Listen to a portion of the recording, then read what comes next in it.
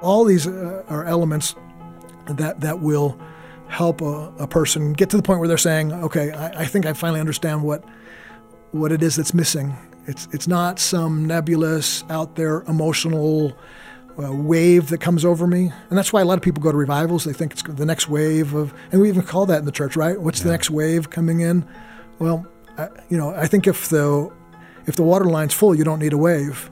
And I think because people aren't living a full water line, they're not living in the fullness that Christ has for us, then they need another wave to crash on them. I've always likened this in the Old Testament. Saul, he kept getting, it said the Holy Spirit would move on him and he would prophesy, but it never mentioned that to David, because David was constantly in the Spirit and he knew the mind of Christ. And so I don't want to just have a wave of holiness. I want to live holistically, so that spirit, soul, and body, as Thessalonians says, that I'm living that complete life. In the United States, we have one of the highest standards of living in the modern world, but people are struggling more than ever with mental and physical illnesses. Almost 1 in 5 people have a diagnosable anxiety disorder, and more than 2 in 3 adults is considered overweight or obese. And these numbers often don't change very much inside the church. But we follow a God who calls us to life in abundance. Jesus says his yoke is easy and light. So what does that life look like? How do we achieve this? In this episode of the Gary Wilkerson Podcast, Gary discusses how he was spurred into developing healthier physical and emotional habits, and these in turn have positively affected his relationships in every part of his life. He shares how pursuing a relationship with God has also helped him remain steadfast in his pursuit of staying healthy in all areas of his life. Now here's our host, Bob Dimmer.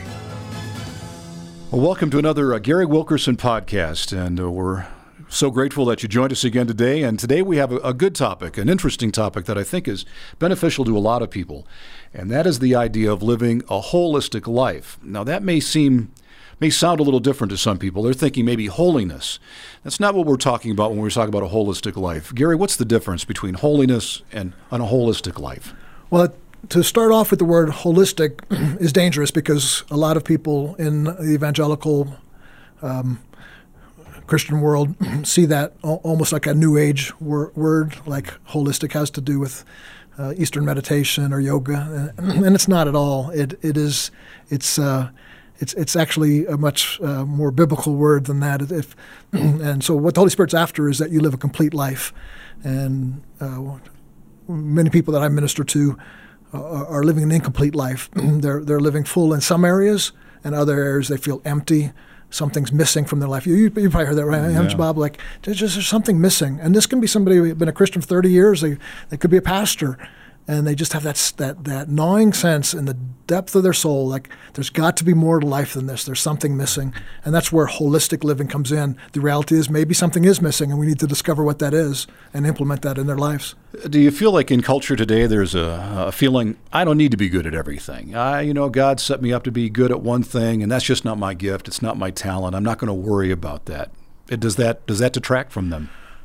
Yeah, well, I would imagine they're thinking in the sense of like, I'm not good as an accountant. I can barely keep receipts when I travel. So I don't feel like I have to try to become, great with numbers or mathematician. But when it comes to basic life skills, things that make life worth living, then you've got to go all out. You can't parcel that out and say, I'm going to be really good at taking care of my family, but I'm not going to have any friends, or vice versa. I'm going to go out every night and hang out with my friends and have fun, but I'm going to ignore my children. There has to be a holistic approach that takes in. Maybe we'll talk a little bit later about I call them the 8 Fs, 8 cylinders that they're sort of, I don't use them as a checklist because that could be unhealthy, but just as reminders of these are some things that the Holy Spirit would have us pay attention to so that our life could become holy and holistic. In this age of specialization that we live in, it's gotten kind of hard, hasn't it? I mean, we've all taken the personality test, and they can probably quote our Myers-Briggs, right. our four letters.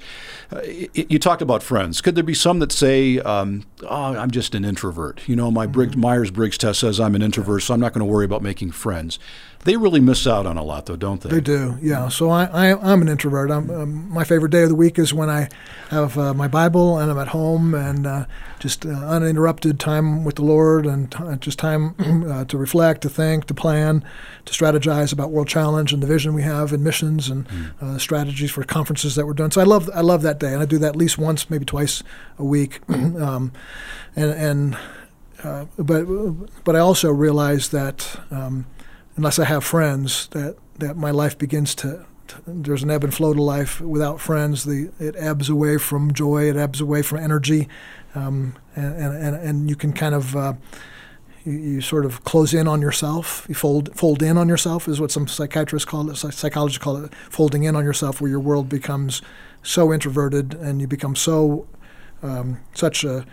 spend so much of your energy examining your own heart that you don't get a realistic view of yourself or of the world, and so your friends are an important part of that to make you, as you the first question you asked about what's the difference between holy, Holy, and holy, with a holistic view, and the one I grew up with what would be considered a holiness movement.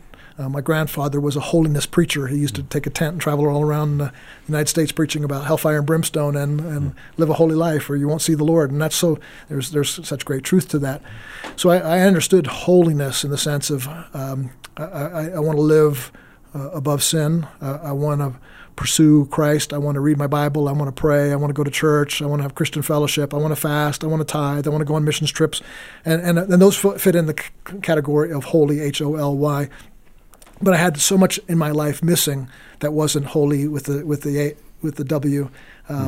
Friendships were missing. I think I shared on this podcast once before about my friend Tim Delina, who was preaching with me in a conference, and he had all of us pastors, or probably several hundred pastors there. He said, hold up one hand.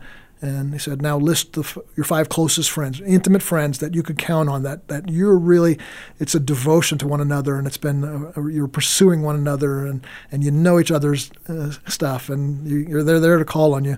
And so I raised my hand, and I listed on my five real quick. And then he said, but they can't be your wife or your kids. And I went, oh no, so there's my 5 are gone. And they said, let's do it again. I went, one, I mentioned so-and-so and so-and-so. And I got to the third one, and I was questioning 4 and 5. I was like, no, they're coworkers or they're acquaintances or they're a pastor in another city, but they're not really my close, intimate friends. And it really hit me at the core. It's okay, I'm holy in the sense of loving Jesus and praying, having that day or two alone with the Lord, but I'm not whole in the sense of made complete in Christ by the community that he's called us to build. Dietrich Bonhoeffer calls it life together. And so 1 Thessalonians says to be complete, to get beyond that sense of something's missing in my life. There's a sense of angst in me because I know there's something out there that I don't have. Then we have to examine something that goes beyond sort of what we hear almost every Sunday in church. Read your Bible, pray, or even Christian fellowship, which is different than really having intimate friends. Belonging to a small group is not necessarily having friends. You can hide in a small group almost as well as you can hide in a megachurch. And so getting that sense. So I was living a holy lifestyle, but not holistic in the sense of I was overweight. I never exercised. I didn't have close friendships. I was a pastor of a growing somewhat near being a megachurch. And as I said, I couldn't count 5 really close friends on one hand. It was people that I was ministering to. There's kind of this, for pastors particularly, there's this, and I think any leader, there's this sense of you're separate to some degree. You don't want to be, you don't mean to be, but you kind of almost have to be in order to be in a position to give to people, and you're there to help them. They're not there to help you. No.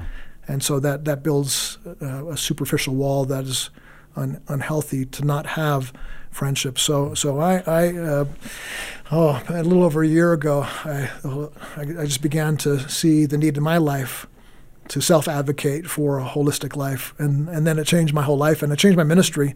A much broader message now comes out of my mouth when I'm speaking, and I'm finding people are really not that they're not helped if I'm preaching on holiness. If I'm preaching on overcoming anger, that's an issue of holiness, but it's also an issue of wholeness. And so I'm seeing life from a whole different perspective, and it's really brought real joy and peace to me, and I think a greater influence on people that I have a chance to share my life with. You just got back from a conference in Des Moines, Iowa, an Inspire conference, where this was the topic of your message to the group that was there, and you said it had great reaction. Yeah. Tell us about the reaction that you got after you gave this message that kind of dealt with wholeness in your Christian life. I would say, first of all, I was pleasantly surprised that there are some Christian men and women in leadership who are thinking in these terms, and they're putting on a whole conference. They're in their 5th year now, and it's inspiring us to live a holistic life in Christ, in community and in health and in fitness and in our diet, our food, what we put in our body. And so both of them are, guys. The leaders are guys who immediately had an affinity with them. One runs a couple gyms, I think. They're in that region of the country, and they're both doing these conferences. They've been doing it for 5 years, and I hope I don't come across as boastful here, but just to share, I think what I would say is the great need and maybe even the vacuum in this area. When I got done speaking, I talked to one of the leaders. My wife, as we were leaving, talked to the other leader, and without them having talked to each other, as far as we know, they both commented right after the session was over as we were leaving, in 5 years of all the Christian leaders we've had speak here, none of them were able to address this issue as succinctly and clearly and passionately as we wanted it to be done. And so there were a lot of good sermons and a lot of good topics about things that, again, almost maybe more holy than holistic. And so they said, we're so thankful. This is the best talk we've ever heard here because it fits so well. And what I talked about was the need, for me to live a holy life, to wake up in the morning and pursue Jesus passionately. I have to be in pretty good health, because if not, I'm going to be exhausted when I wake up, or I'm going to sleep in. Or if I do set the alarm clock for early, I'm going to fall back to sleep, or I'm going to have brain fog. And so the way I eat is being holy, being complete. The way I get enough sleep, the way I don't sleep too much, get lazy and slothful and just lay on the couch. So all these are elements that will help a person get to the point where they're saying, okay, I think I finally understand what it is that's missing. It's not some nebulous, out there, emotional wave that comes over me. And that's why a lot of people go to revivals. They think it's the next wave of, and we even call that in the church, right? What's the next wave coming in? Well, I think if the water line's full, you don't need a wave. And I think because people aren't living a full water line, they're not living in the fullness that Christ has for us, then they need another wave to crash on them. I've always likened this in the Old Testament. Saul, he kept getting, it said the Holy Spirit would move on him and he would prophesy, but it never mentioned that to David, because David was constantly in the Spirit and he knew the mind of Christ. And so I don't want to just have a wave of holiness. I want to live holistically, so that spirit, soul, and body, as Thessalonians says, that I'm living that complete life in that. And let me touch on that word soul for a second too, sure. if you don't mind. Soul, most experts say, is your mind, what you think, your emotions, what you feel, and your will, how you act. And a lot of Christians are trying to act right. They hear a sermon about act like this. Okay, I will act like this. But their mind's not convinced they need to. They'd rather act like this. So their mind is saying one thing. That's what James called a double-minded man, and he's unstable in all his ways. And so the mind has to be convinced of what it's doing. Well, how does the mind get convinced? I believe the mind is convinced when the emotions kick in and empower the mind to think a certain way. So the example I use is, I realized I was 50 pounds overweight, so what was my why? Why do I want to lose this weight? Because you need a big why. Your why is your emotional question. What is what you want to do? I want to lose weight. That's what you want to do. Well, why? If you don't have a big why, you'll never accomplish your goals. And so here's an example. Like if my why is, my belt is getting too tight, and it costs me $30 to buy a new belt. So, chuck that. I don't want to spend $30 on a new belt. So I'm going to lose weight so I don't have to buy a new belt. Right? Yeah. That's not a very strong why, right? How far is that going to get you? Yeah. But if my why is, I want to be there when my kids I want to walk my daughter down the aisle, or I want to see my grandkids born, or I want to see my grandkids graduate from high school, and where I'm thinking now. Maybe even more importantly is I want to have the energy to do what God's called me to do. I don't want to be lethargic and have brain fog and be exhausted half the day. I don't want to come home from work and just fall on the couch and not take care of my wife. So these big whys started happening to me, and it made me able to emotionally have the strength to say my mind is made up. So I choose now. Then the will engages immediately follow that. Now I have willpower. Everything I do, everything you do, we do, has to have a why. So I want to know Jesus. I want to love Jesus. So that's why I read my Bible. I don't do it to earn brownie points or fear I'm going to not get into heaven unless I have a devotional life. It's like I want to know Him. So my why is big. Therefore, my mind is made up. My emotions are convinced by my why, and then my will has some impetus to it. It has something behind it that empowers me to do what my mind wants to do. Any one of those three that are not present in your life at any time, you'll probably fail. You'll probably fall short of the goal that you have. And so, if you're double-minded, you're even if your emotions. So I say, I want to lose weight because I want to have the energy to serve Christ and my family well. But if my mind is not convinced about that, my mind starts saying, Gary, serve yourself. Just look out for your own self. Your kids are fine. They'll take care of them. So my mind starts wavering. Then I do that. So I have to, again, remind myself of why I'm doing this. Renew my mind, as Jesus said, to put my mind in the place, to have this same mind that was in Christ Jesus, have that same mind in me. And then I have a whole new energy for willpower. But if any one of those three, I'd say particularly the mind and the emotions, the will the will is more of a servant than it is a master, and some people try to make it their master and fight tooth and nail, bootstrapping it to get the willpower to be spiritual, to be holy, to be holistic, to be a good father, to be they're trying to do that. So getting those three together. Let me give a couple practical things too. Sure. I would say sometimes for me, reading something. So when I started losing weight, it started with reading a book by Dr. Mark Hyman called The 10-Day Detox, and it started off just shocking me about the garbage I'm putting in my body. Sugar. I was drinking 12 to 14 Diet Dr. Peppers every day, having brownies for breakfast, chocolate chip cookies for dinner, popcorn all the time, just all kinds of garbage in and garbage coming out, low energy and stuff like that. So I read that book and it shocked me, and that started, that gave me an emotional and mental charge, so my will began to get engaged. I find personally, because we tend to lose the emotional pull towards our we lose will because our mind starts getting less convinced we need to. So that's why it's harder to lose the last 5 pounds, because our mind starts saying, my waist is down and my belt fits now. Yeah. So we don't go that last half hour because our mind is there, our will gets disengaged, and we're not emotionally as invested in losing the last 5 pounds. That's why it's so most difficult to do that.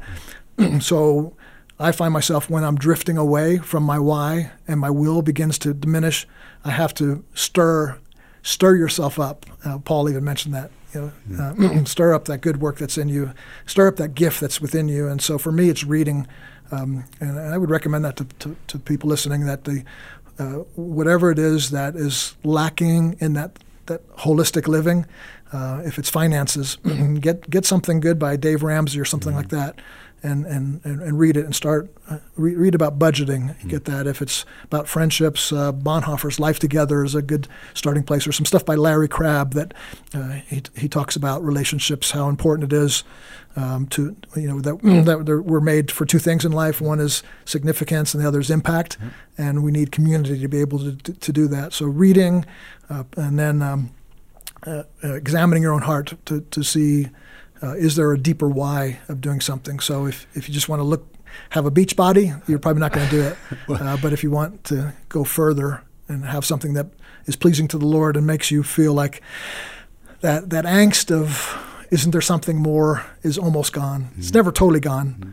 But it's almost gone. That's good advice too, because it's amazing how when we do something that brings in an area of life that's lacking, how good we feel. If I have not exercised for a while and I get up early and exercise, I feel so good, and then suddenly it slowly goes away. You'd think that good feeling would keep us going, but you've explained well how that goes away, and it's easy to lose if we don't keep our eye on it. Yeah, and that's where I think the reading helps stir us. I would say secondly, then community, to other people. That's why I work out at home, but I also work out in the gym. And over Christmas, I took a vacation, and I didn't get back till January 5th or something like that. So it was about 10, 12 days where I didn't work out, and I was eating horribly. I mean, you should see this one breakfast. So I'm a healthy eater, but this one breakfast, I went to a restaurant, and I had like 2 waffles, pancakes, an omelet, a cinnamon roll, and scrambled eggs, all on, like 2 helpings of plates.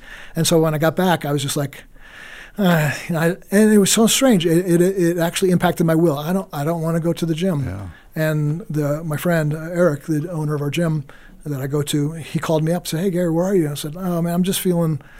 I just can't get back in there." And he said, "You know what?" He said, "I've been working out for 30 years. I'm a bodybuilder. I own my own CrossFit gym." And he says, and I get to that same place. I totally understand where you're coming from. I want to quit a lot of times. I said, "You do? You do this for a living and you want to quit?" He said, "Yeah, it's just hard." And I said, "Well, what do you do?" He says, "I just show up." And I said, "What do you mean?" He said, just tomorrow, just come to the gym. You don't even have to work out if you want. Just put some sneakers on and walk in the gym, give some high fives to some guys, get a hug and just watch us if you want to." And I got there. I did.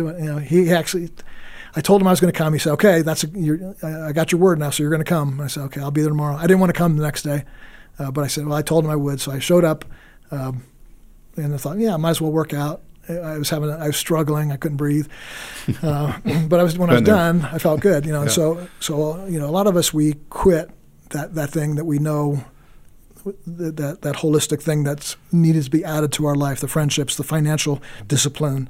And so say it's finances, and you get on a budget, and then for 2 weeks you're off the budget and you're going out to eat every night and you just bought some new clothes. And you feel like a failure, and so you say, and then the mind starts saying, that's again the soul, the mind starts saying, "You'll never do this. You've overspent your whole life. You're fooling yourself to think you could ever live on a budget. Don't even try, because every time you try, you end up just disappointed." Well, if you don't try, you may not be disappointed, but you're going to be miserable, and you're going to have financial crisis that's going to make it even worse than if you try and miss. And so I would recommend whatever element of, whether it be your faith or your family or your friendships or food, the way you eat, or your fitness, the way you work out, having some fun every week. Make sure you do some fun activity. These are holistic approaches to life. And if you're failing in one of them, just reboot, re-energize, and again, reading and in community. So as I said, my friend Eric, he was the Kickstarter for me to get back engaged, and now I'm going almost every day again, and I feel great. It's just, but it took community to do that. You've been listening to the Gary Wilkerson Podcast. Taking the steps to live a healthier, well-rounded life can be hard. Don't let yourself become discouraged by challenges as you move forward into a healthier way of life. If you're interested in daily encouragements, then you'll probably enjoy our 86 Seconds video devotionals. Each short video is a mini devotional from Gary Wilkerson. He points out simple but profound truths in Scripture that can change the way we approach problems or other people we're called to love. These short videos about how the Word informs every part of our lives are a vital part of living as salt and light to the world. Look for our new 86 Seconds devotional videos at worldchallenge.org/86 seconds. The Gary Wilkerson Podcast is brought to you by World Challenge. Sound design for this episode by Mike Hall-Smith. This episode was written by Rachel Schmitz. Our producer is Chris Wigington, with video production by Aaron Gale. We hope to see you next time on the Gary Wilkerson Podcast, when Bob and Gary will discuss having joy in our lives. Having fun and delighting in God's blessings is an important part of our walk with God, and Gary talks about how celebrating good things in our lives is part of godly living. Until then, do all you can to live a better life and make a better world through Jesus Christ.